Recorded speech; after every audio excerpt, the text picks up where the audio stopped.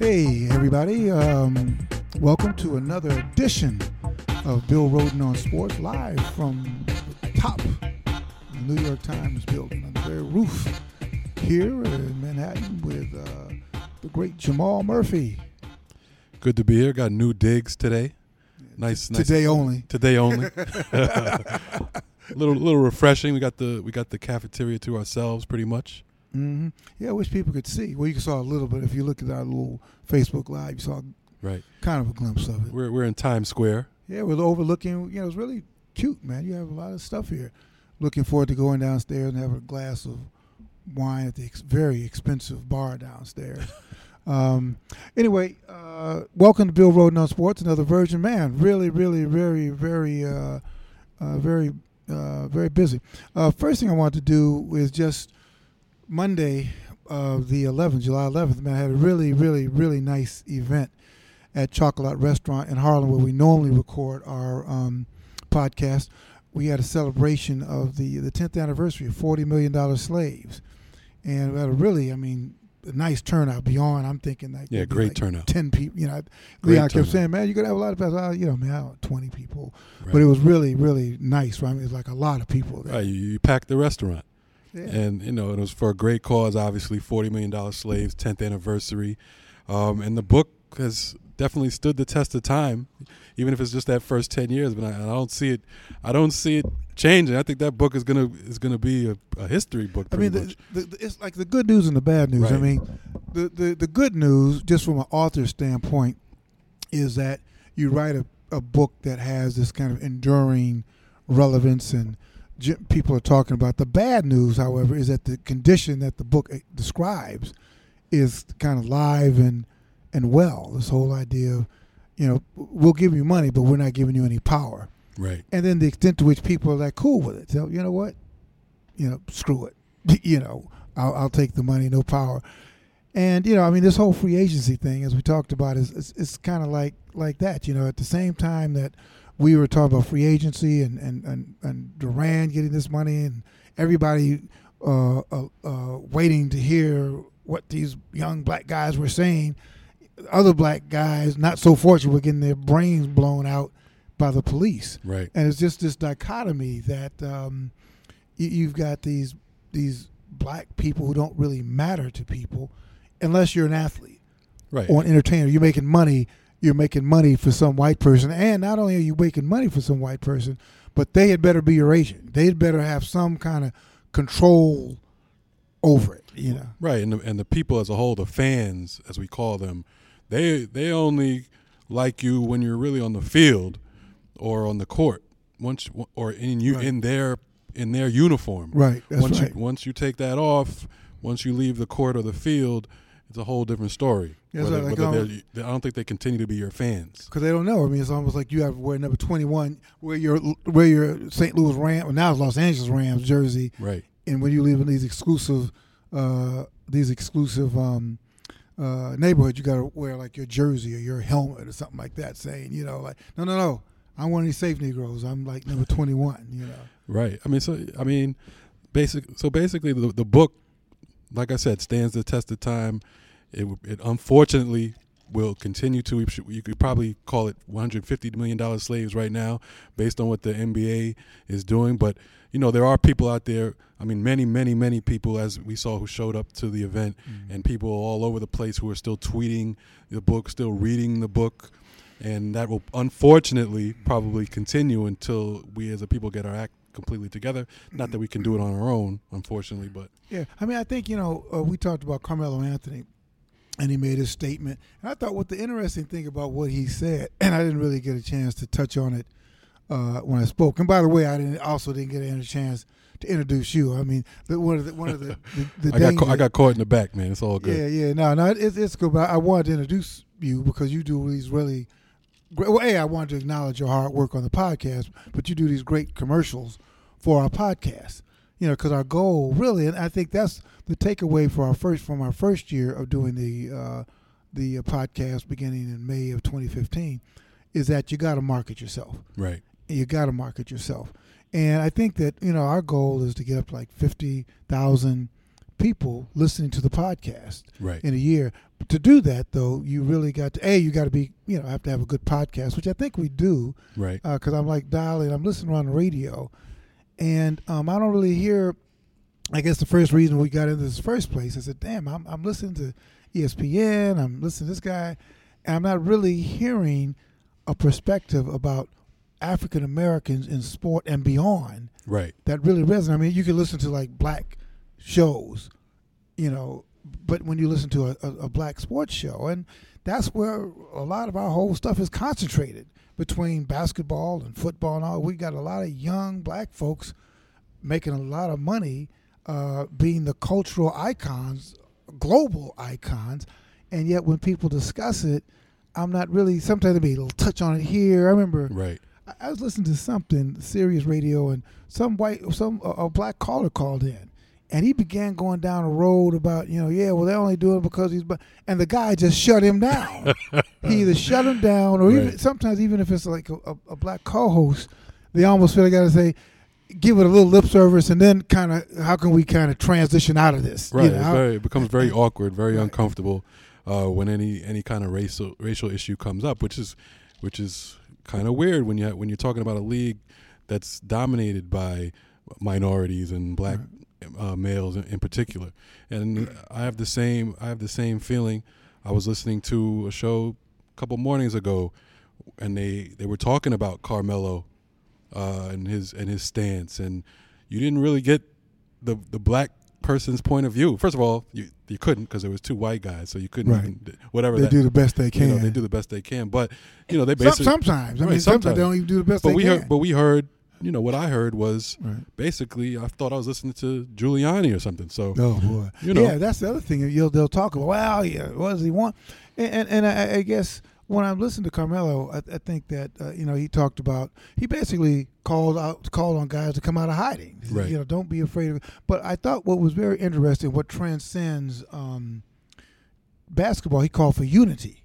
Right. He called for unity, and I meant to talk about it. I meant to talk about it Monday, but I think that's for my daughter who's 26 or 26.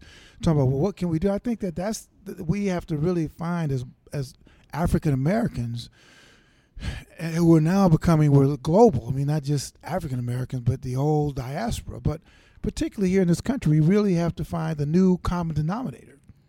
What binds us together? I mean, right. Like we go from chalk to charcoal in terms of our skin color, our economic. We run the spectrum of economics, but that condition of blackness that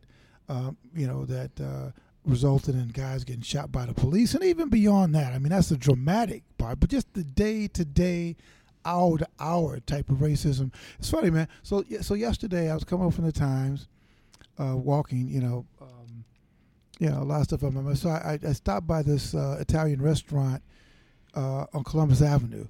And I stopped, and a friend of mine was there, who I'd seen, and she was eating with her family, a sister. She was eating with her family. Hey, how you doing? All right. And so at some point, she was going to the bar to get something, and this two white ladies came in. They stopped her and said, "Oh, could you tell us where our seats are?" And she said, right. "Oh no, I don't work here." Oh, you look like you do, And so then finally. And so I was just looking. I heard the whole exchange. So then my friend went back. This woman is like sharp. She writes for Black Enterprise. I mean, she's sharp. Right. So that had nothing to do with whether So then she sat down, and then the woman, the white woman, I guess she saw her sit with her family and all that, and then she said, "Oh, I got it. Because I guess she's beginning to realize that she's fucked up. Right. And this is too, I'm sure she's perfectly nice. She probably marched with Dr. King. That's what they always tell you. I marched with Dr. King. Right. Or, all of my clients are black. Or right. My husband, that kind of just shit. And so, so finally but what I was thinking is that now this woman was probably having, she was with her family, having a nice time. She was just going to the bar, and here you got to deal with this shit. And also, you got to process it like, okay, I'm not going off on this. I'm just going to deal with it and go back. But I think sometimes, our white friends, and I'm talking about our friends. I ain't talking about the, other people, I think that they think that we just, because we don't really say stuff, Right. Literally, like 99% of the day we spend not dealing with this. I'm just not dealing with this shit. Right. Right. And it's funny because we spend a lot of our time actually trying to do our white friends a favor. We don't want to burden you with all the stuff that happens. Right. I mean, I'm sure you get Right. we don't want you to get tired of our story constantly. And of course that takes an effect on us whether we know it or not. Right. Well, yeah, and that's the thing about my friend Linda Green, who was on our show. Right. But she was saying how much energy we spend kind of coddling our friend. I mean, we don't want to. I mean, unless they're like some we have really, really, really. I mean, the friends who understand. You don't have to. But I mean, a lot of times you try to spend. There's so much energy trying to steer the shit in the right direction and put a happy face on it. Or oh no, Bob, that's okay. I mean, right, and it happens, and it's for our own purposes too. I mean, it happens so often. Right. I mean, you can't complain about something that happens 100 times a day. You got to eventually you're gonna becomes part of your everyday life. Unless and the thing is, I think I don't know where we talked about this, but the brother goes off down in Dallas, and it's terrible. I mean, it's unfortunate. I mean, because now we're just having a bunch of funerals, a lot of families without fathers and caretakers. But everybody does not respond to this shit well. Right. I mean, I think that they're used to most of us being tamed. Like you walk your dogs on a leash and Fido and set. Right. And they're used to like us basically just, hey brother, give me 5 or go, that. Right. But some motherfuckers, man, they just cannot deal with this shit. Right. They just like snap. And it's like, it's mental illness. Someone who has a mental illness, will take it somewhere else. And it's funny, I haven't heard too much mental illness talk around this particular shooter. Right. But when a white guy goes in and shoots up a movie theater, you definitely do hear the mental illness part over and over. Right. And you're right. But hey, yeah. And mental illness is real. So I think we talked about that because we started talking about we were talking about the $40 million slave. But that's why I think that the book resonates, because it really it takes a direction from just sports. And it gets into whatever walk of life that you're in, whether you're in corporate life, corporate America, in a financial house, no matter where you are. It's just right. Getting back to the event itself. I mean, it was a great event. Like I said, shout out to Les Payne who showed up, Demario Davis, Walter Beach III. Yeah, that was great. A few other people. Yeah, no, that was, and it was very nice. We had the picture there of the famous picture of all the black athletes with Bill Russell, Ali, when they all came to Cleveland to support Ali when he said he wasn't going to the war. And, it was cool to bring out the picture. Right. And Walter Beach, who was one of the people in the picture, was actually at the event. Right. And who played for Cleveland, Demario Davis, as we now know, as Jets fans now know, is in Cleveland. Right. And they were, they were able to kind of talk and that kind of stuff. So it was really, it was very good, man. So, like you said, 10 years, maybe the next 10 years, I'll start seeing royalties. I hope so. Yeah. Tom Brady. Oh, Tom Brady. Yeah. I mean, what can you say? I mean, I said he cheated. Right. He cheated, and listen, man, just let it go. That's what the Supreme Court said today. Let it go. Right. So that's the news today. Tom Brady takes an L. And I mean, to me, all I can say is good. And let's all face it, people. He did it. If he didn't, he knew who did it. Right. He destroyed his phone. Okay, that's the evidence. That's the only evidence I needed. That's what killed him. Right. And it should have killed him. Yeah, I should have killed him. If you accuse me of something, then the first thing I do is throw my phone right out the window. The day I'm coming to get your phone. Right.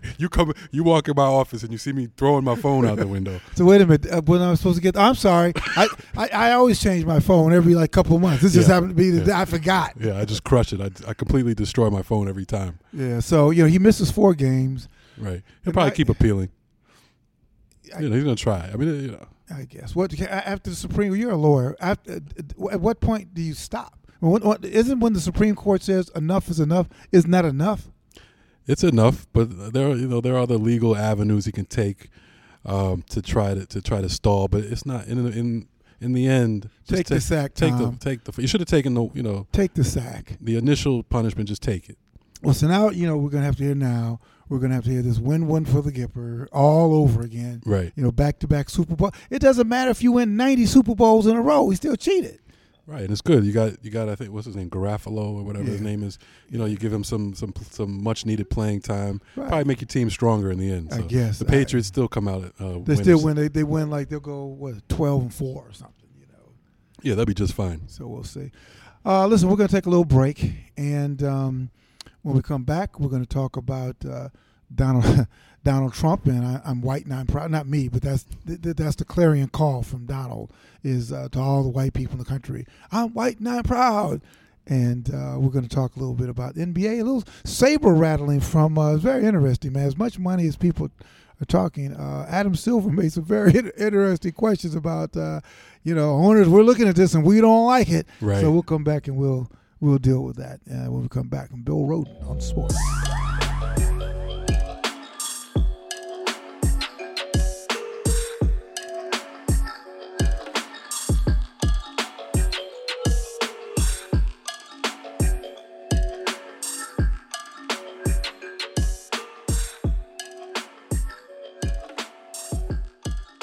We're back. Bill Rhoden on sports here high atop the New York Times, the cafeteria, with a beautiful view of the, nice vista. We see a lot of buildings here, but it's nice. It's pretty. I mean, New York, it's funny. You look at the New York skyline. I mean, like Chicago has a very beautiful skyline and all that.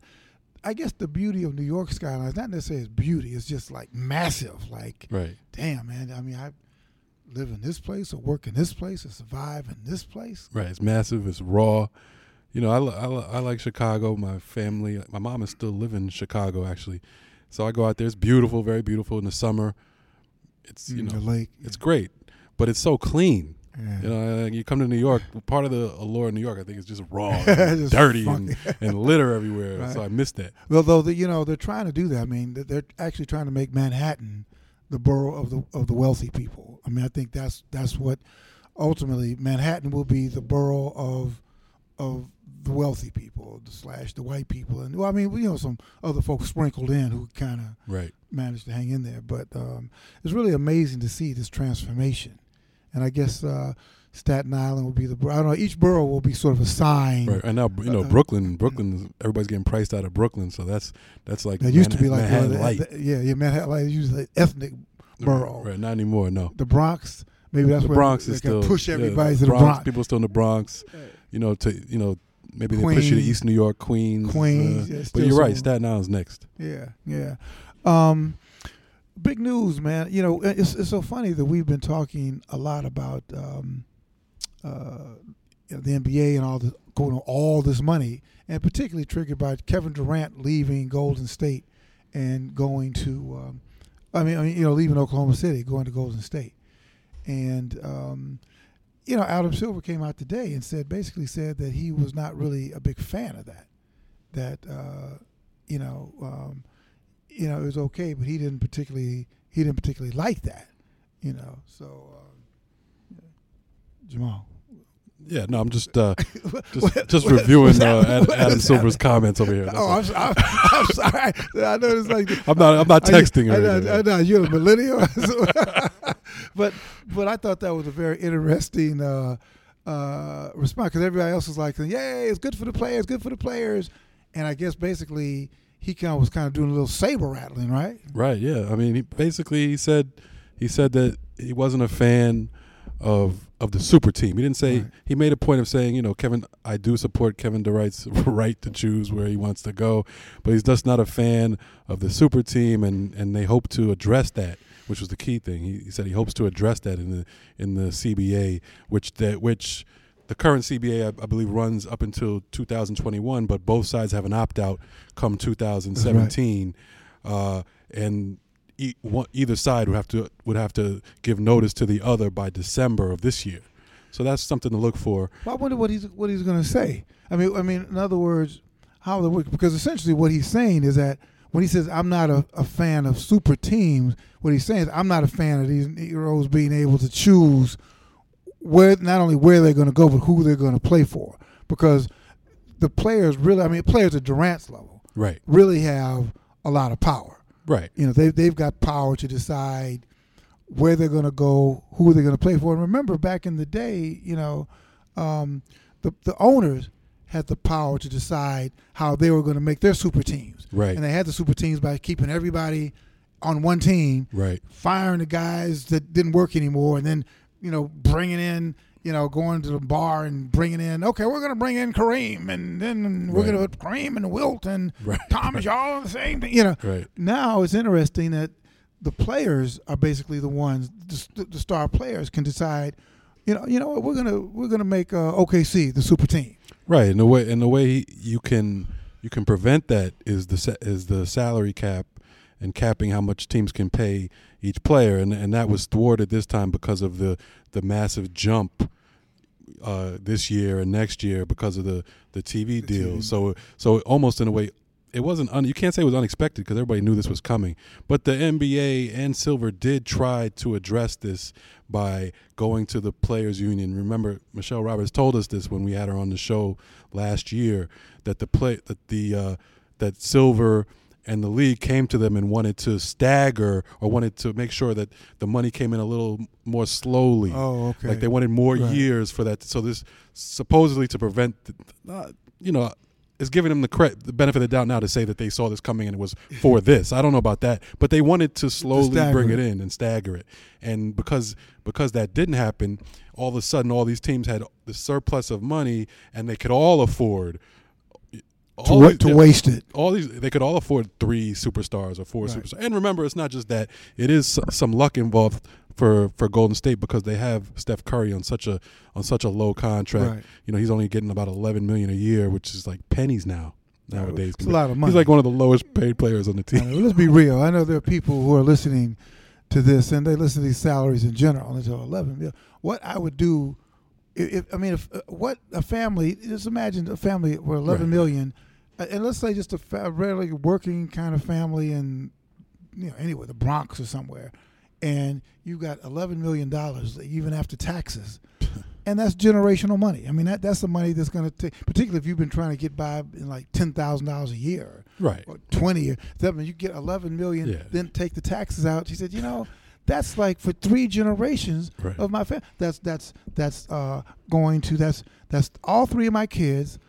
I'm going to take them out of whatever little idiot factory they're in now and put them in a good school. Well, we'll put them in when there's a good school, they'll put them in a great private school where they have a whole other set of problems and the money that you have to also on a psychologist, But when people hear this like $11 million, it's like it's pennies, it's peanuts, right? Relatively for the NBA, and and obviously that's true, and that's one of the reasons why when people were trying to make a big deal out of that, saying, how's the chemistry going to be? When's he going to get upset that these guys are making more money than him? He's fine, all right. He still has this big mansion, huge mansion. He can do whatever he wants to do. He's not struggling. I'm sure he's fine with that.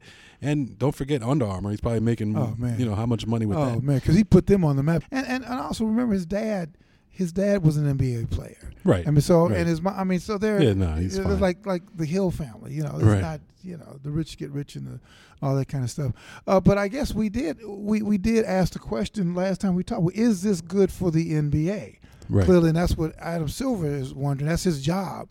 Is this? And they're probably, like you had mentioned before, some players probably ain't thrilled about this. You're up here playing in, I don't know, some team somewhere, and you're like, wait a minute, how the hell are we supposed to compete with this? If I'm not on one of the super teams, what am I supposed to do? Well, they say you collect your money. Right. That's what James Harden did. He collected his money. He signed. They actually gave him an extension. I think he's making close to $30 million a year now. He took the extension, but in his letter to the fans, he said, I'm happy to be here. This is my home.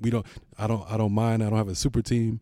I bet you don't. Yeah, with $30 million in your pocket. Million, it's again the numbers the numbers are just staggering, and of course, but you have to wait and say, wait a minute. If they're making this kind of money, what are the owners making? Right, a lot more. I mean, tons more. And this, for a lot of owners, this is just like their hobby. This isn't like we're really trying to make a lot of money from this. I mean, we may get, that may just be another thing of leverage that we use to leverage our power. But we made our money in a whole different way. I remember Hodges, Craig Hodges said this a long time ago. We were the Bulls, and Scottie Pippen was talking about the kind of money he makes. And Hodges said, how much money do you think the owners are making?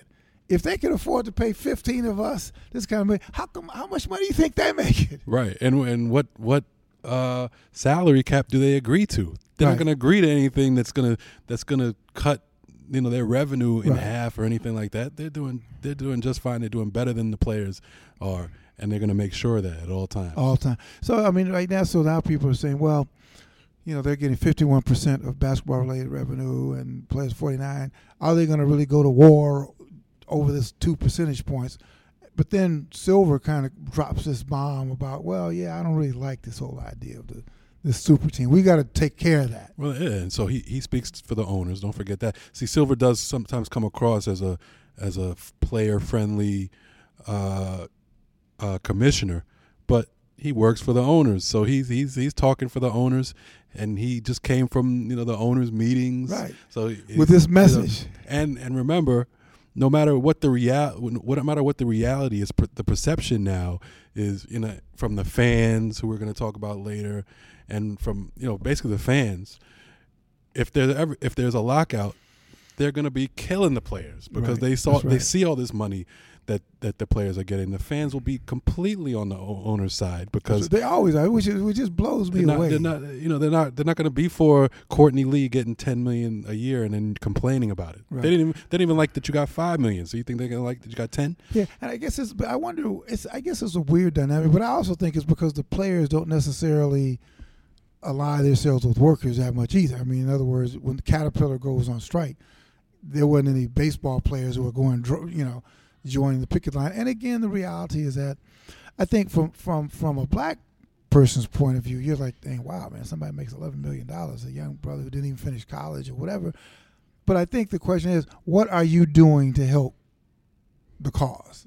Are you and I think a lot of guys do have a good answer. I mean, they'll say, well, listen, I built a gymnasium in New Orleans, and somebody else says I have Thanksgiving dinner, every day, or every Thanksgiving or something. Right. And a lot of times their agents do all this stuff. You say, Christmas buying toys for tots and all that. And I'm not trying to denigrate that, but I think what Carmelo Anthony was saying is that, but then when this devastating stuff happens in your community, it's not about toys for tots and Thanksgiving dinner on Thanksgiving. I mean, that's fine, but what do we all and not just basketball players, all of us. What do all of us do? Somebody said at the event Monday, because I was talking about John Carlos, Tommy Smith, the idea that at some point in all of our lives we've got to go into the lion's den and snatch the meat out of the lion's jaw. I mean, that, or you always, And she said, well, yeah, but you got to do it at the New York Times. You got to do it at your company. Yeah, I mean, you have to take on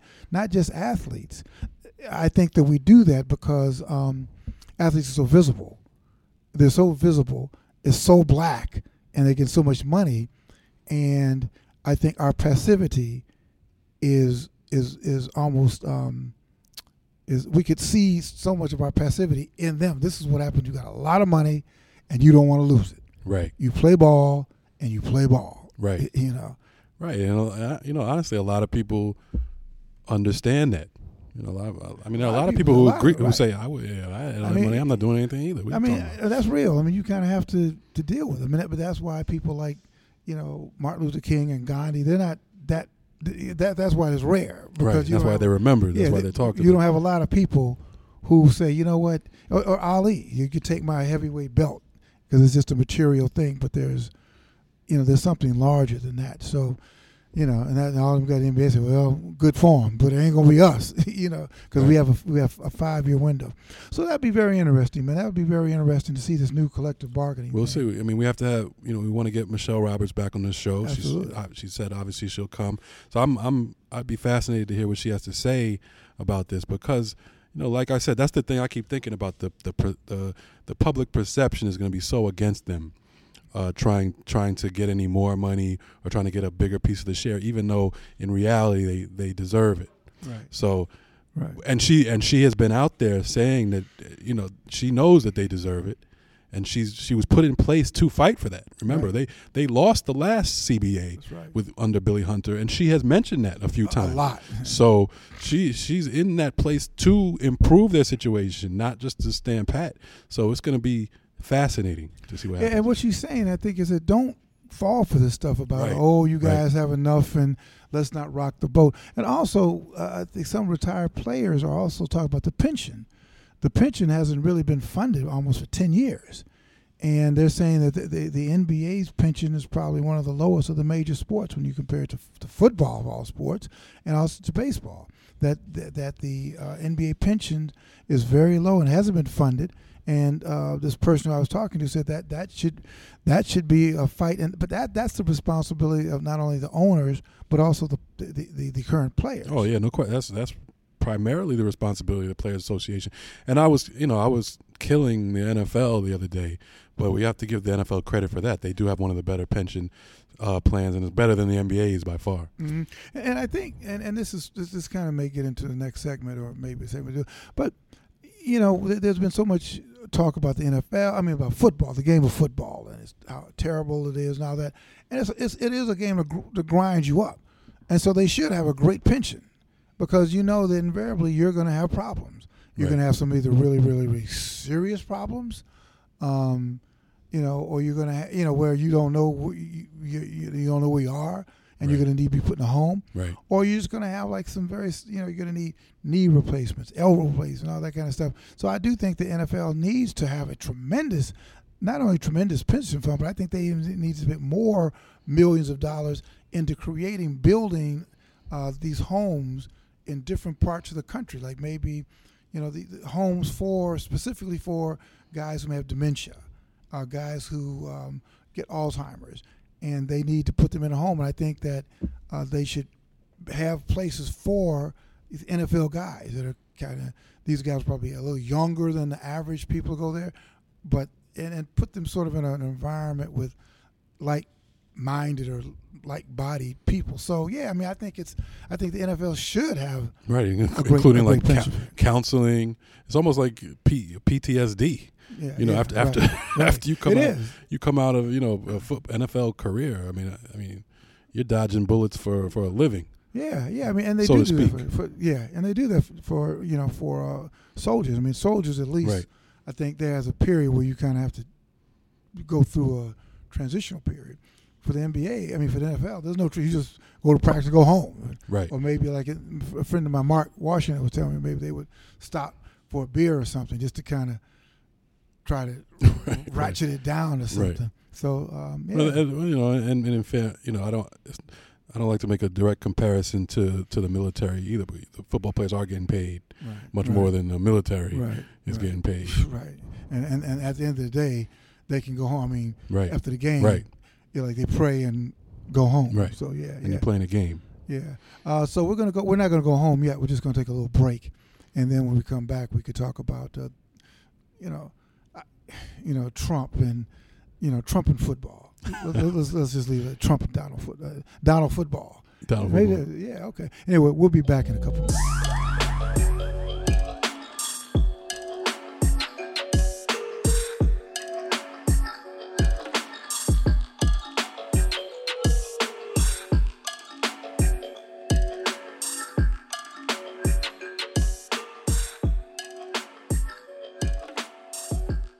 Hello, everybody. We're back. Still here. Haven't kicked us out yet. I was just, the whole thing with Trump. The Times had this front page piece about how Donald Trump is, crossing these boundaries and these new boundaries of racism and outrage. They didn't use the term in the headline race. We're still using this term race. I keep saying, the problem is not race. Right. The problem is racism. Right. Oh, that word is kind of so harsh. Can we just say we're going to talk about race today? No, let's talk about racism today. Okay, let's talk about racism. Yours. Right. But I don't know. But a couple thoughts. I said, there's a poll that said 70% of people think that the relationship between whites and blacks is terrible. Only white 70. people. Yeah, 70. 70%. I said, no kidding. I mean, only white people come, with this kind of shit. I mean, it's almost like, wow, really? Right. Right. And it's like, well, why don't you take a walk through your building? Right. And let's walk through some of the seats of power and control in your building. Let's see how many black folks are there. Right. But yeah, one of the things I was interested, it seems like what Trump, and Trump is chiding white people, saying, and the article did point out, they're talking about, wait a minute, white people control, like they still control all the wealth and all the stuff, and I hate to kind of go there, but in this country, you go by, you'll be in a corner and you see, these white kids, white people like begging for money, and listen. I think you have to be compassionate because anything. But I'm saying, sometimes I think, the guy said, "Man, how this shit was made for you to succeed." Right. It was late. This was laid out for you to at least have a 50-50 chance, right, to succeed. Right. And I'm not trying to be insensitive, but this was designed for you to make it. The flip side is when you see black folks who have kind of made it, it's miraculous because it was not designed for black people to make it. Right. It's designed, even when you go to these corporations, when a white person goes to these corporations, they have a 50-50 chance to succeed, right, or to fail. Right. Which is, as opposed when you're black and you go there, it's kind of like, maybe 40%, if at the top 30%, the odds are stacked against you. Right, and you're treated as if you should be happy to be there. Right. It's hard to escape that. Yeah. And then, in fact, that becomes the reality. You are happy to be there. Everybody should be happy to be there because you have no chance at upward mobility. Right. It's amazing. It's almost like, I use the analogy that blacks and whites, the same company, are graded differently. The white person you're competing against is graded like in figure skating, where you start with a perfect score, right, and as you make mistakes, you lose points. Where the black people start like in basketball, where you start with no points, right, and you got to like earn points. So if your white colleague screws up enough and you score enough points, then maybe if you're lucky, you'll kind of meet somewhere in the middle. Right. But that's kind of how this stuff is. But anyway, but I was thinking this whole thing of Trump telling white people who I guess they feel that somehow they're losing ground or something.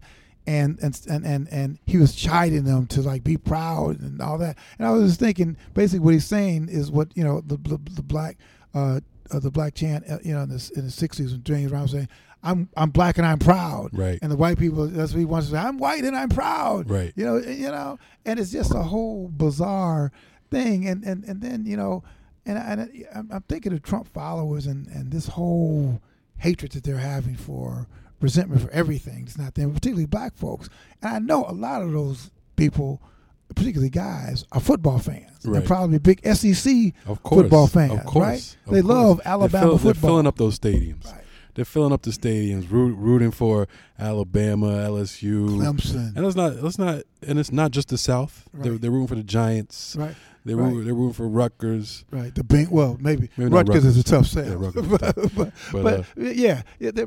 they're out west. They're rooting for the Beavers. Yeah, Oregon, the Ducks. Right. They're there, and it's an interesting dilemma in terms. You got these Trump vote. Who are Trump? They're Trump voters or just people who are insensitive to race or are straight up racist, out there, big time football fans rooting for a team that's 70-80% black, but when you think about it, it's not a dilemma at all because that's how it is. It's everyday life. This is just part of their life. They're rooting for the team. They're rooting for these drones. Right. They're not rooting for people. Human beings. Yeah, they're not rooting for people, and it's not really all that much different. Back in the day, they're the same people who voted for Strom Thurmond or whoever else, or Republicans in general, because Trump isn't saying anything much different than Republicans. And don't forget, he's the Republican nominee, and he's being supported by all those guys, or at least 90% of them. Right. And the ones that aren't supporting him are just being silent. Right. Yeah, it's quite a bizarre dilemma, and I think Spike Lee and his was way back. Do the right thing. Do the right thing. Had that thing where the white guy could like resent black people, but he loves Magic Johnson. Yeah. I was actually gonna write something about this whole experience, this whole dichotomy almost, because it reminds me of Do the Right Thing, and it's when Pino in the pizza place tells Mookie that his favorite athletes and entertainers are black, but they're not really black. Right. He doesn't consider them black. Right. They're different. And it's the same thing. It's the same exact thing. These guys are rooting for their favorite player on the team could be so and so, but they're not looking at him as black. And if he takes off that uniform, as I mentioned before, he takes off the uniform, comes off the field, they're not rooting for him when he gets pulled over by that cop. I guarantee you. Right, and that gets back to $40 million slaves. Is that you're being told that you're different. When you're either on the Clemson team or the Alabama team, or and you're being told that, listen, you're different. You're not like these other students there. I mean, you're kind of different. We like you, right? Because you're doing so. I mean, you're enhancing our coffers. You're doing something, or even if you're not, wherever you're different from these blacks. Right. And I think that when you see players, when they start doing the I can't breathe and all that, and players are saying, well, wait a minute, well, I am just like these other black folks. And then that's when the rubber starts to hit the road. Right, exactly. And that's the point. It's not even something that we're guessing about. We see it. As soon as an athlete tries to speak up for any cause or himself or anything other than the sport, what happens? People are on Twitter. Or the March of Dimes or something. People on Twitter or wherever. Even before Twitter existed, there was backlash. Oh, just stick to football. We don't want to hear you. We're not following you because of this. We don't want to hear your opinion. Just play basketball. And that hasn't changed at all. It's probably gotten louder because of social media. I was on the Sports Reporters last Sunday. In fact, I'm going to be on the Sports Reporters coming Sunday. And I did the party shot on Carmelo Anthony and about his stance and saying that, you got to come out of hiding. And one of the responses, like on Twitter, is a white guy said, "I'll never watch the Sports Reporters again. It's terrible. This is terrible. This, just stick to," as he essentially said, stick to sports. Right. Stick to sports. Right. And, right. I mean, this stuff is real. I mean, it's, how about you stick to sports? Shut up. Right. How about I don't hear from you? Right. How about you just clap, go to the game, clap, and when he talks, I don't want to hear from you. How about that? Well, but I want them to click on the show, though. They can click on the show. Click on the show. I mean, hey, listen, I'm like clicks help, but it's just it's just very deep and very unfortunate. I think that we're talking about all this stuff, the $40 million slaves and all that, is because now I think everybody in every community is being forced.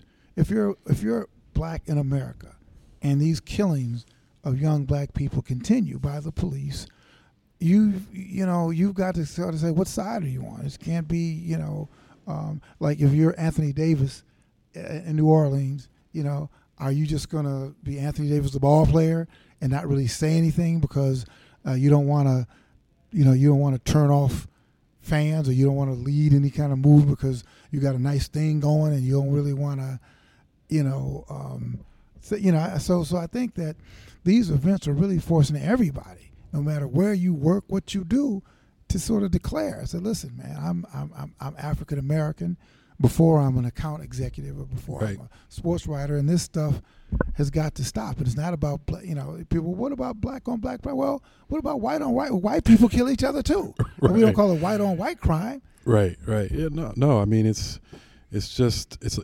like a boiling point has been reached, right. And it's amazing it's taken this long, really, when you think about it.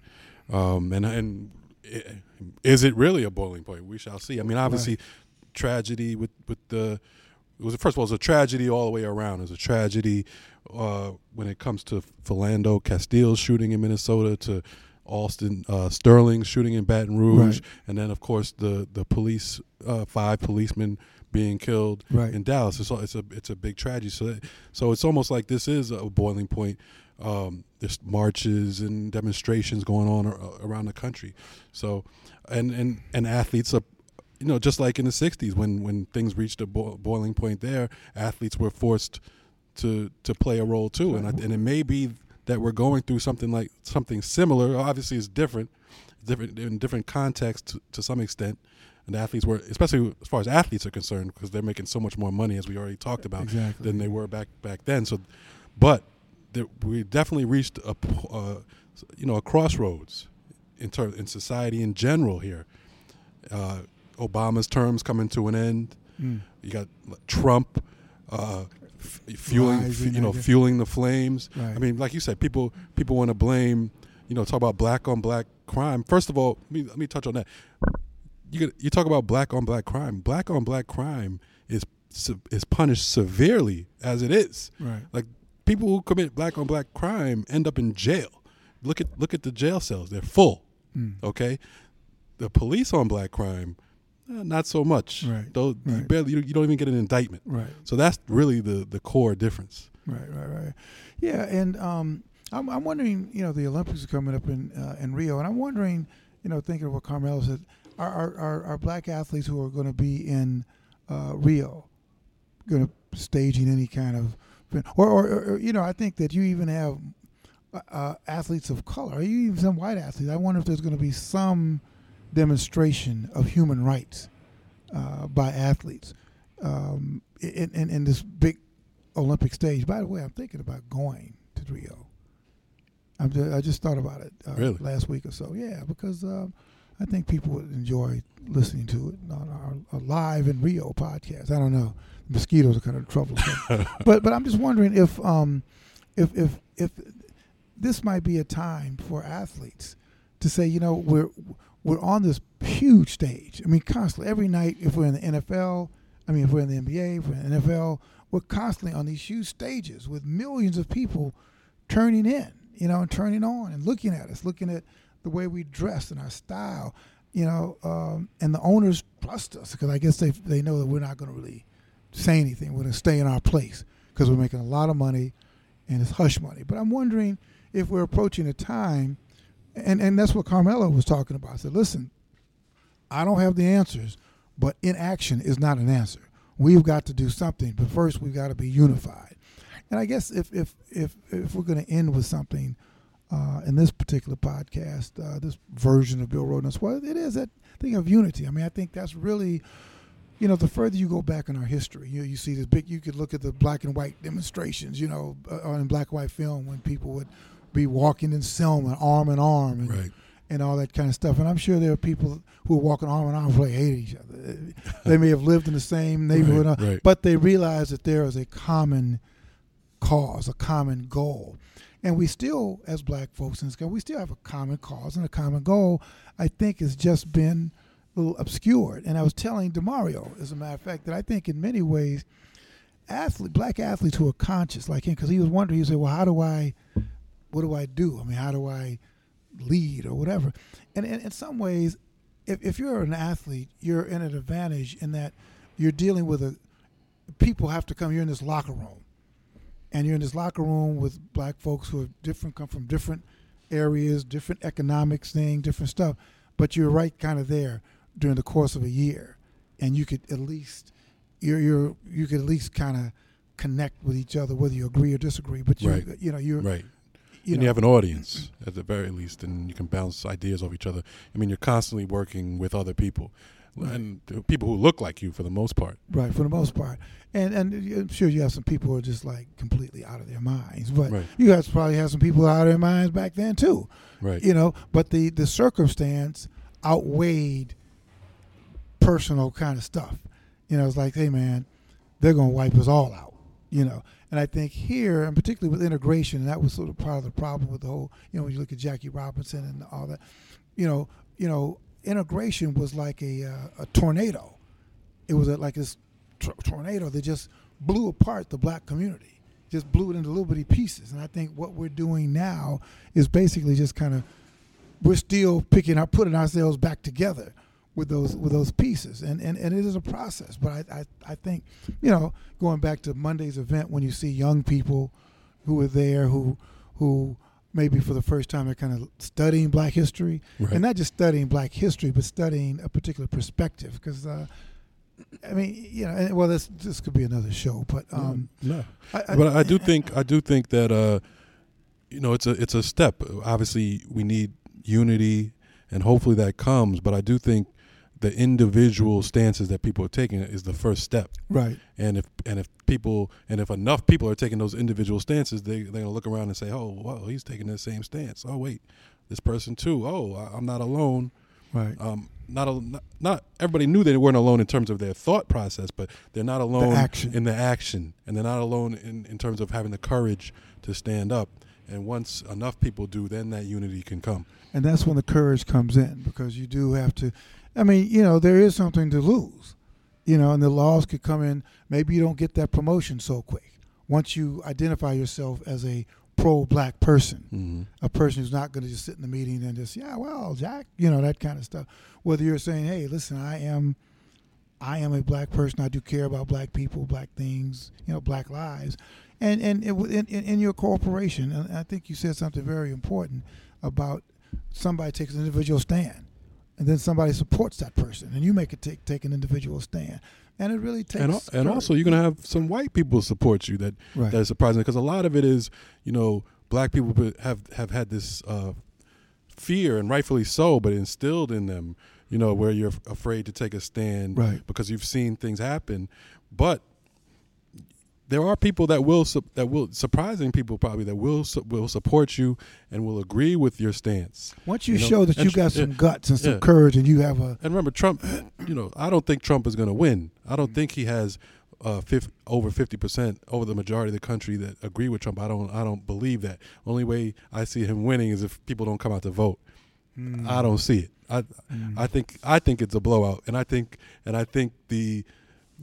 to me personally, I don't trust any of the polls, because the TV polls, because it's their business to make this thing competitive. So we watch TV, and they did it, and they at the same time. Last election cycle, they were saying that Romney and Obama were neck and neck. He blew them out. And before that, Romney and McCain and Obama neck and neck. He blew them out. You know, so I'm not buying it. Right. It's scary, but I'm not buying it. It is scary. And I think also, like, the fear of the riot is worse than the riot itself. Right. You know, and I think that's what we have now. This you know, Trump, to be relevant, has got to play on this fear, the fear of white people. I mean, you know, it's just amazing.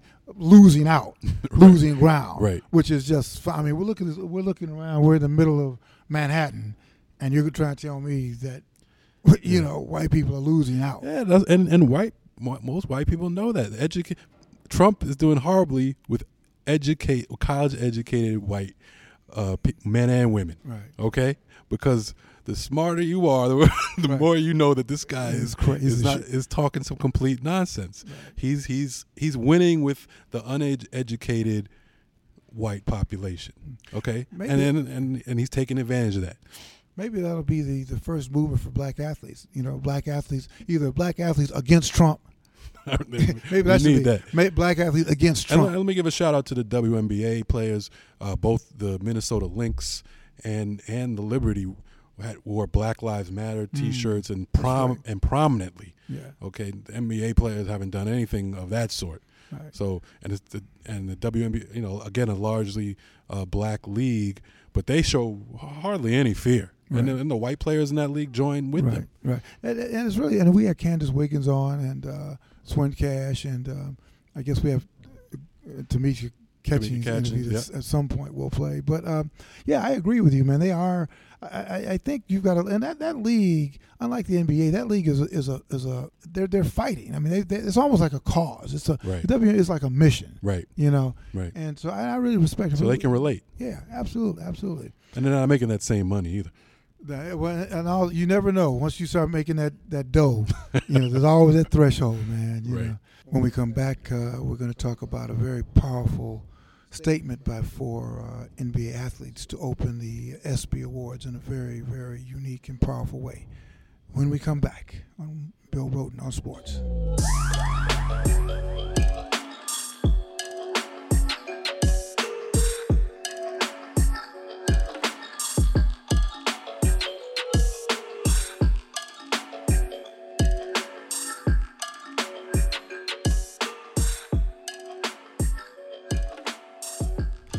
We're back with Bill Rhoden on Sports. Hey, Jamal, you know, while we were taping the show this evening, the ESPYs, of course, in L.A. were unfolding. It's funny, a couple of days ago I had a conversation with John Skipper, who, of course, is the president and CEO of ESPN, and he just said, you know, listen to the opening of the ESPYs. I think that you're going to be surprised, you know.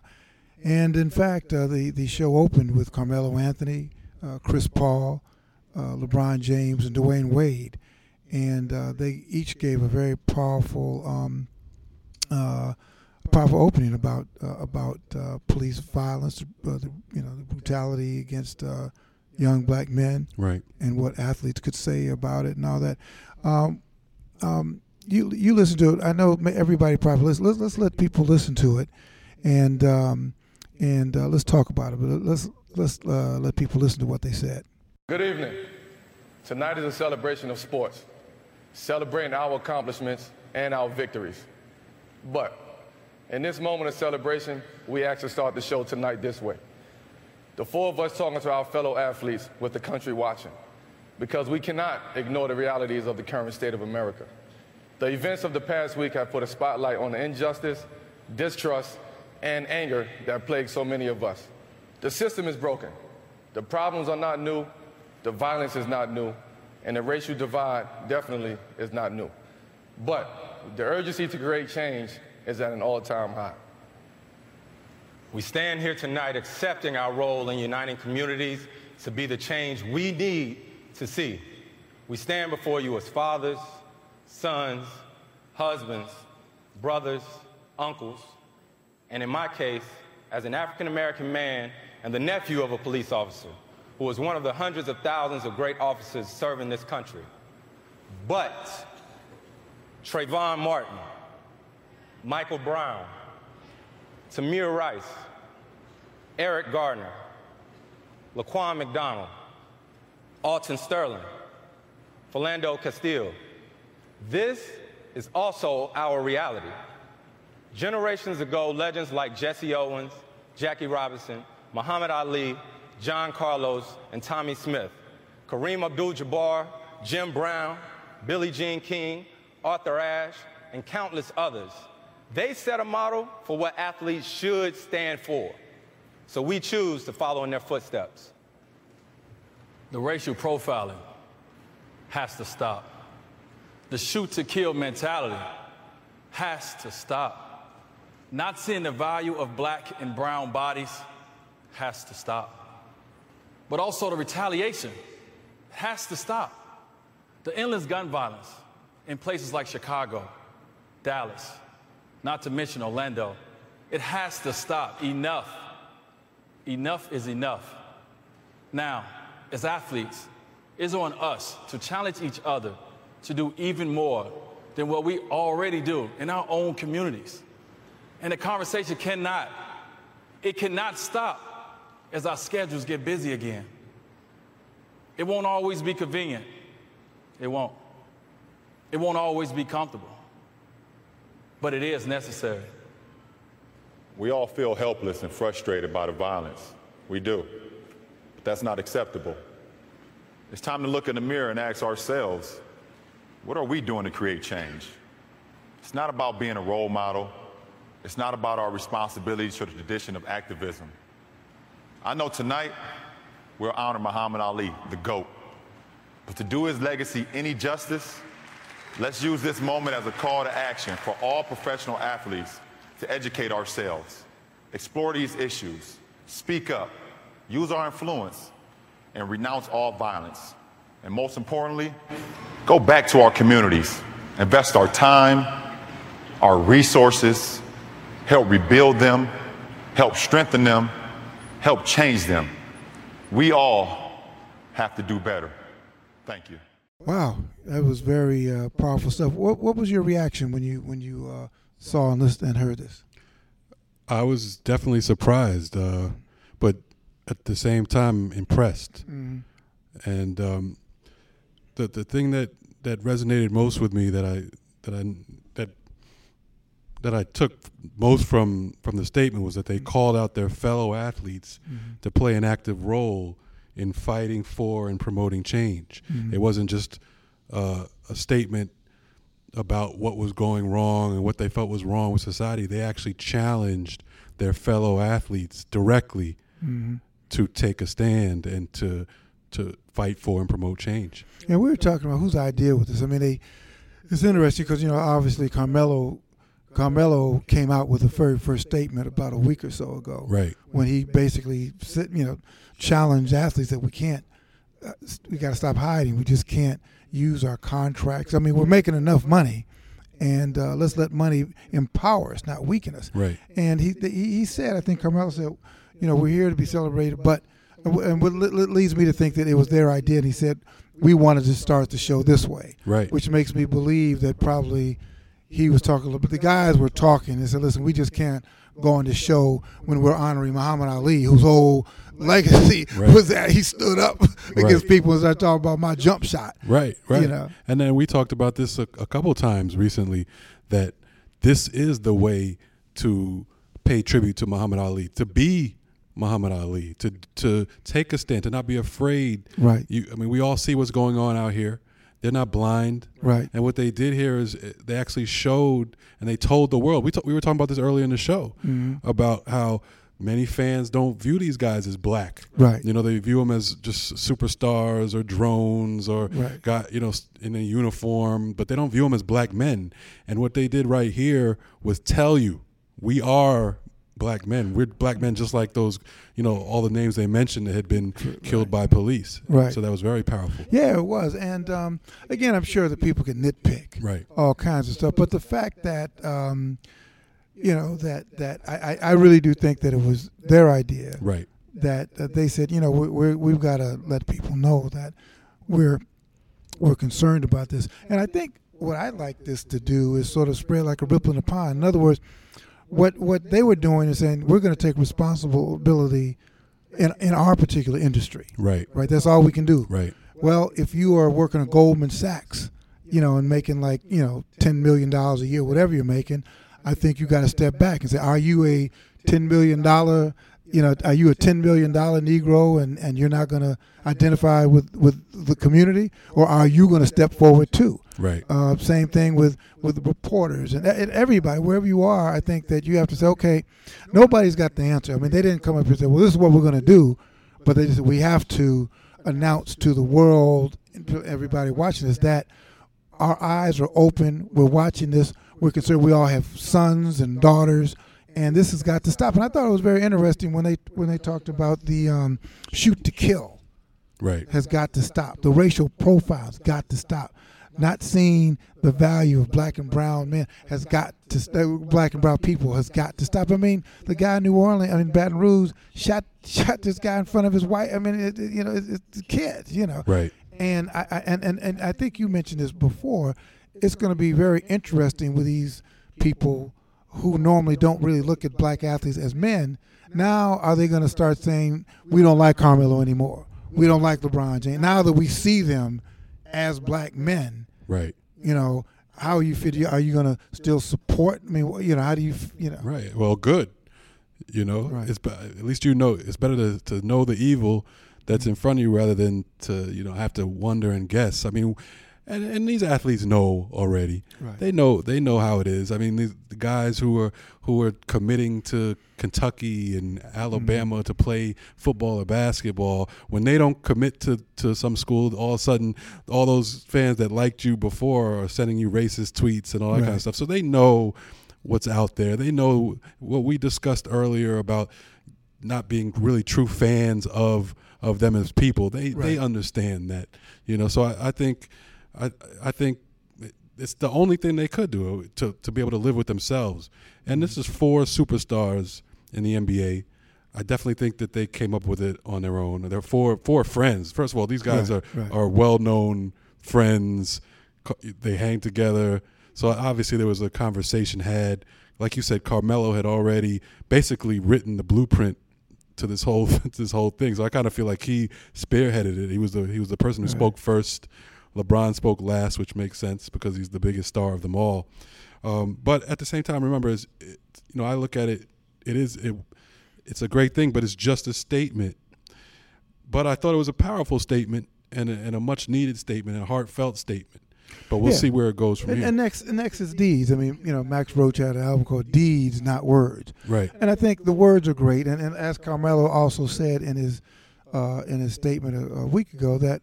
Okay, we've already, like you said, we've talked before. We've done the marches, the demo. We've done all that stuff. We're looking for something new. Right. And I think that, although he didn't say it then, I think the new thing is unity. Right. Because the interesting thing, and we're just coming off of an NBA performance. In all sports, we realize that a team that is the best team usually wins. When everybody accepts their roles, they play their roles, and they play together.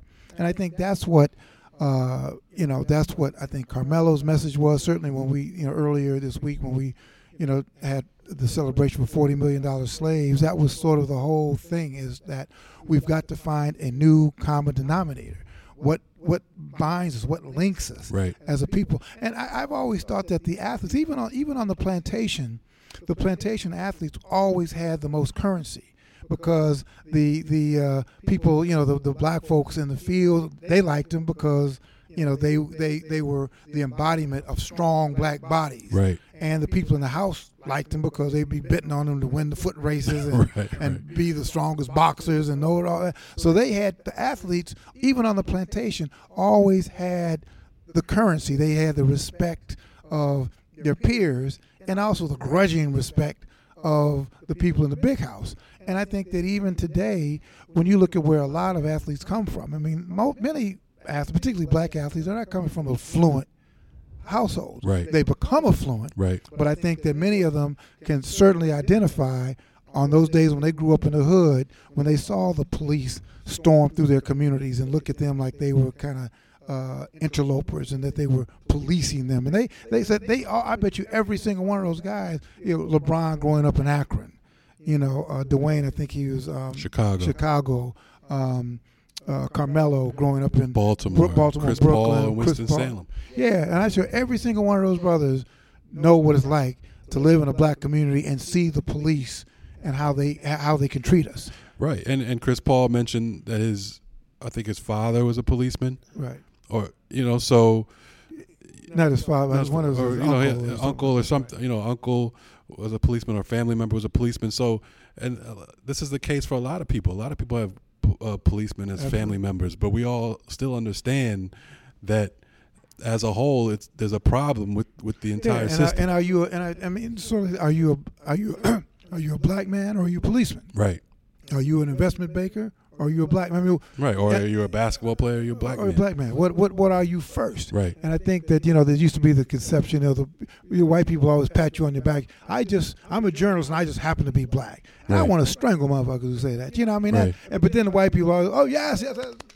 Right. Yes, that's the way. That's that a boy. Right. No, man. And so I think that this symbolically, because this country is so sports mad now. But what has to not happen, Jamal, I think, is this. Once, particularly the liberal thing, they get on this, they can kind of overtake the movement. Now everybody, this is a feel-good moment. And you watch, they got a standing ovation, and this is great. Next thing you know, your movement has been hijacked by the well-meaning liberals and all, and it cannot happen. When Pharaoh defines your promised land, you're probably not going to reach it, but that's always a temptation. White people have a very hard time of remaining on the sidelines, and letting black folks lead this movement, because they always have to, because they're very powerful, so they Disney. Even by accident. Yeah, they just can't, and there's always temptation to kind of, now each of them probably have, the white agents, and that was calling to be now Sports Illustrated on the cover. And before you know it, this raw, powerful message becomes co-opted in a way that takes white folks off the hook. And you have to understand, what did Walter Beach say the other day? Or I quoted Walter Beach, Neely Fuller. If you don't understand white supremacy and racism and what it works and how it and what it is, everything you do understand will confuse you, right? Including this moment. Right. Like, this is right, it's raw, but now suddenly it becomes co-opted, and now all of a sudden their white agents are, we got to put you on the so-and-so show and this show and all that, and I guess that may, but you have to stay strong, and you cannot allow this thing to be. You have to continue to push and fight and struggle, because like somebody said in this speech, it's not going to be convenient. There are going to be a lot of your white friends or your white agents or whatever. If you continue to, for example, DeMario Davis, who played for when he did our podcast, I asked him, well, man, how many black folks does your agent have in his office? And these are the kind of questions, I mean, I think, and you talk about action, everybody who, let's say you're a professional athlete or me, or you look, well, if you do have a white agent, how many black folks do they have in their office? And not Right. just the black folks who go and run and get the, but The runners, right? yeah, not the run, but the secretaries, the assistants, your general counsel, how many black folks work? Other agents in the firm. Yeah. I mean, and this is uncomfortable, because then when you start turning around and not looking outward, but looking in your own operation, in your own shop, your real estate people, your financial people, you look at your team. How many black folks are on your team? And if you have white folks, how many black folks on your white, and how many black folks work for your white folks? And these are hard questions. These are hard questions to ask, because in many cases they're your friends and they made you a lot of money, or they negotiated a deal, particularly some of the bigger agents. And when you start calling on, maybe you may not even have the confidence to call them. Oh, come on, John. And you really have to be strong about this stuff. So the statement is, like Carmel, is just the beginning. Now the next thing is action in terms of your own house. Let's link ourselves. Let's all link ourselves in terms of helping ourselves, in terms of young kids, making young kids, giving young kids internships. Right. If you're walk through your team. If you Right. play for the Knicks, if you play for the Miami Heat, if you play for the Cleveland Cavaliers, walk through that front office. At every floor of the front office, walk through the marketing department, walk through the PR department.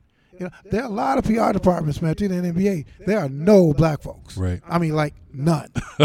Right. None. Right. Or maybe one who's like intern. Don't ignore that, because that is all part of this whole part of the power equation. You know what I'm saying? So I hope this is a start, but you have to, all this stuff starts at home. I bring up, you look at the New York Times. When I leave the Times, right, if I would leave today, there would be no black sports writers there. Right. I told our executive editor, Dean, this is not acceptable. And I told the sports editor, I said, man, how can you live with yourself? Well, I mean, easy, I can live with myself. But some people can live with themselves, some people cannot. But do you think this is right? And so I just think wherever you are, you've got to ask those questions, and it's not going to make you popular. Right. But this is not a popularity contest. This is, whether you're Malcolm or Dr. King, this shit ain't a popularity contest. You got to do the right thing. Right. Right. And I don't think this is going to make them popular. I think this is, like you said, I think it's a good first step. And what we talked about before is it's great when guys make individual statements, Right. show courage as an individual. They actually got together so that there's some unity here.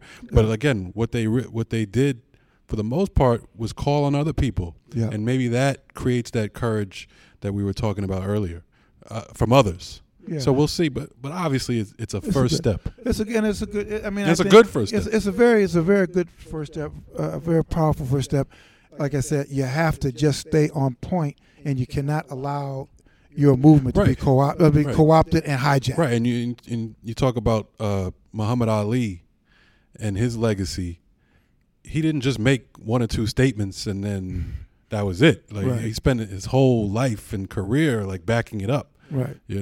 He came back time and time again with statements that challenged authority. That's right. You know? That's right. Every time That's you right. couldn't talk to him and have that not happen. Yeah, I mean, we won't go down there, but the last time I talked to Ali, this was at the Olympics in 2000. And by that time, Parker's really got, and I knew him. But anyway, he asked me when I met. I think it was in his hotel room or something, and I went up to him and he said, "What's your name?" And I said, "Bill Rudd." He said, No. What's your real name? And I did the same thing because I think we always have to keep people. Right. Black people on point. Whether sometimes when you're ordering Starbucks and the girl says, "What's your name?" And I said, "I don't know." I just say just X. Right. And they kind of when they get it, they say, "What do you mean?" Well, you know that Right. they erased our whole. It's like you take a disc or something. They erased everything. They erased memory of our past. They erased our music. They erased everything. They gave us names. They said, "Well, who is?" One woman asked me, "Well, what do you mean? Well, who's my name? Johnson?" That's not your name. That was like probably the owner's name. Right. Your name was probably Right. something either from the East Coast, the West Coast of Africa, but it wasn't Johnson. Right. I'm not from Ireland. yeah. So with that, but so anyway, listen, man, I think this was really good. I'm glad that John Skipper and like you said, there, our survival in the country. I mean, there have to be along the way people who are not black who were sympathetic or whatever. Because if it wasn't, we wouldn't. We wouldn't be here. So there are always other people who understood that the America, the United States that people signed up for, is not the America that has policemen murdering black people or Sheriff John Clark, Sheriff Jim Clark running down black folks on Pettis Norman Bridge.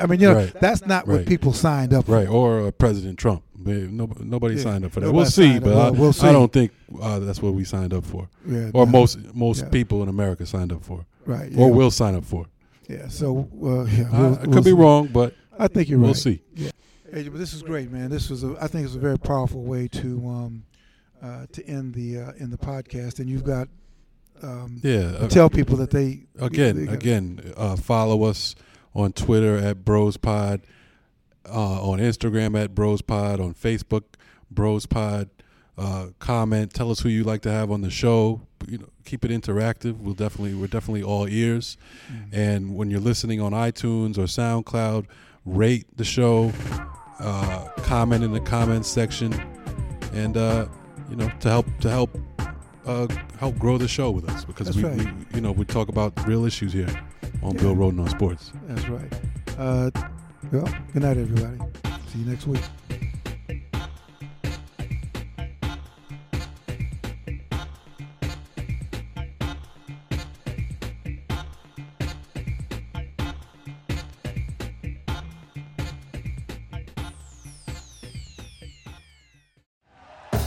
Thank you for listening to Believe.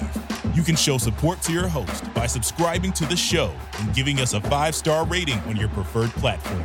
Check us out at Believe.com and search for BLEAV on YouTube.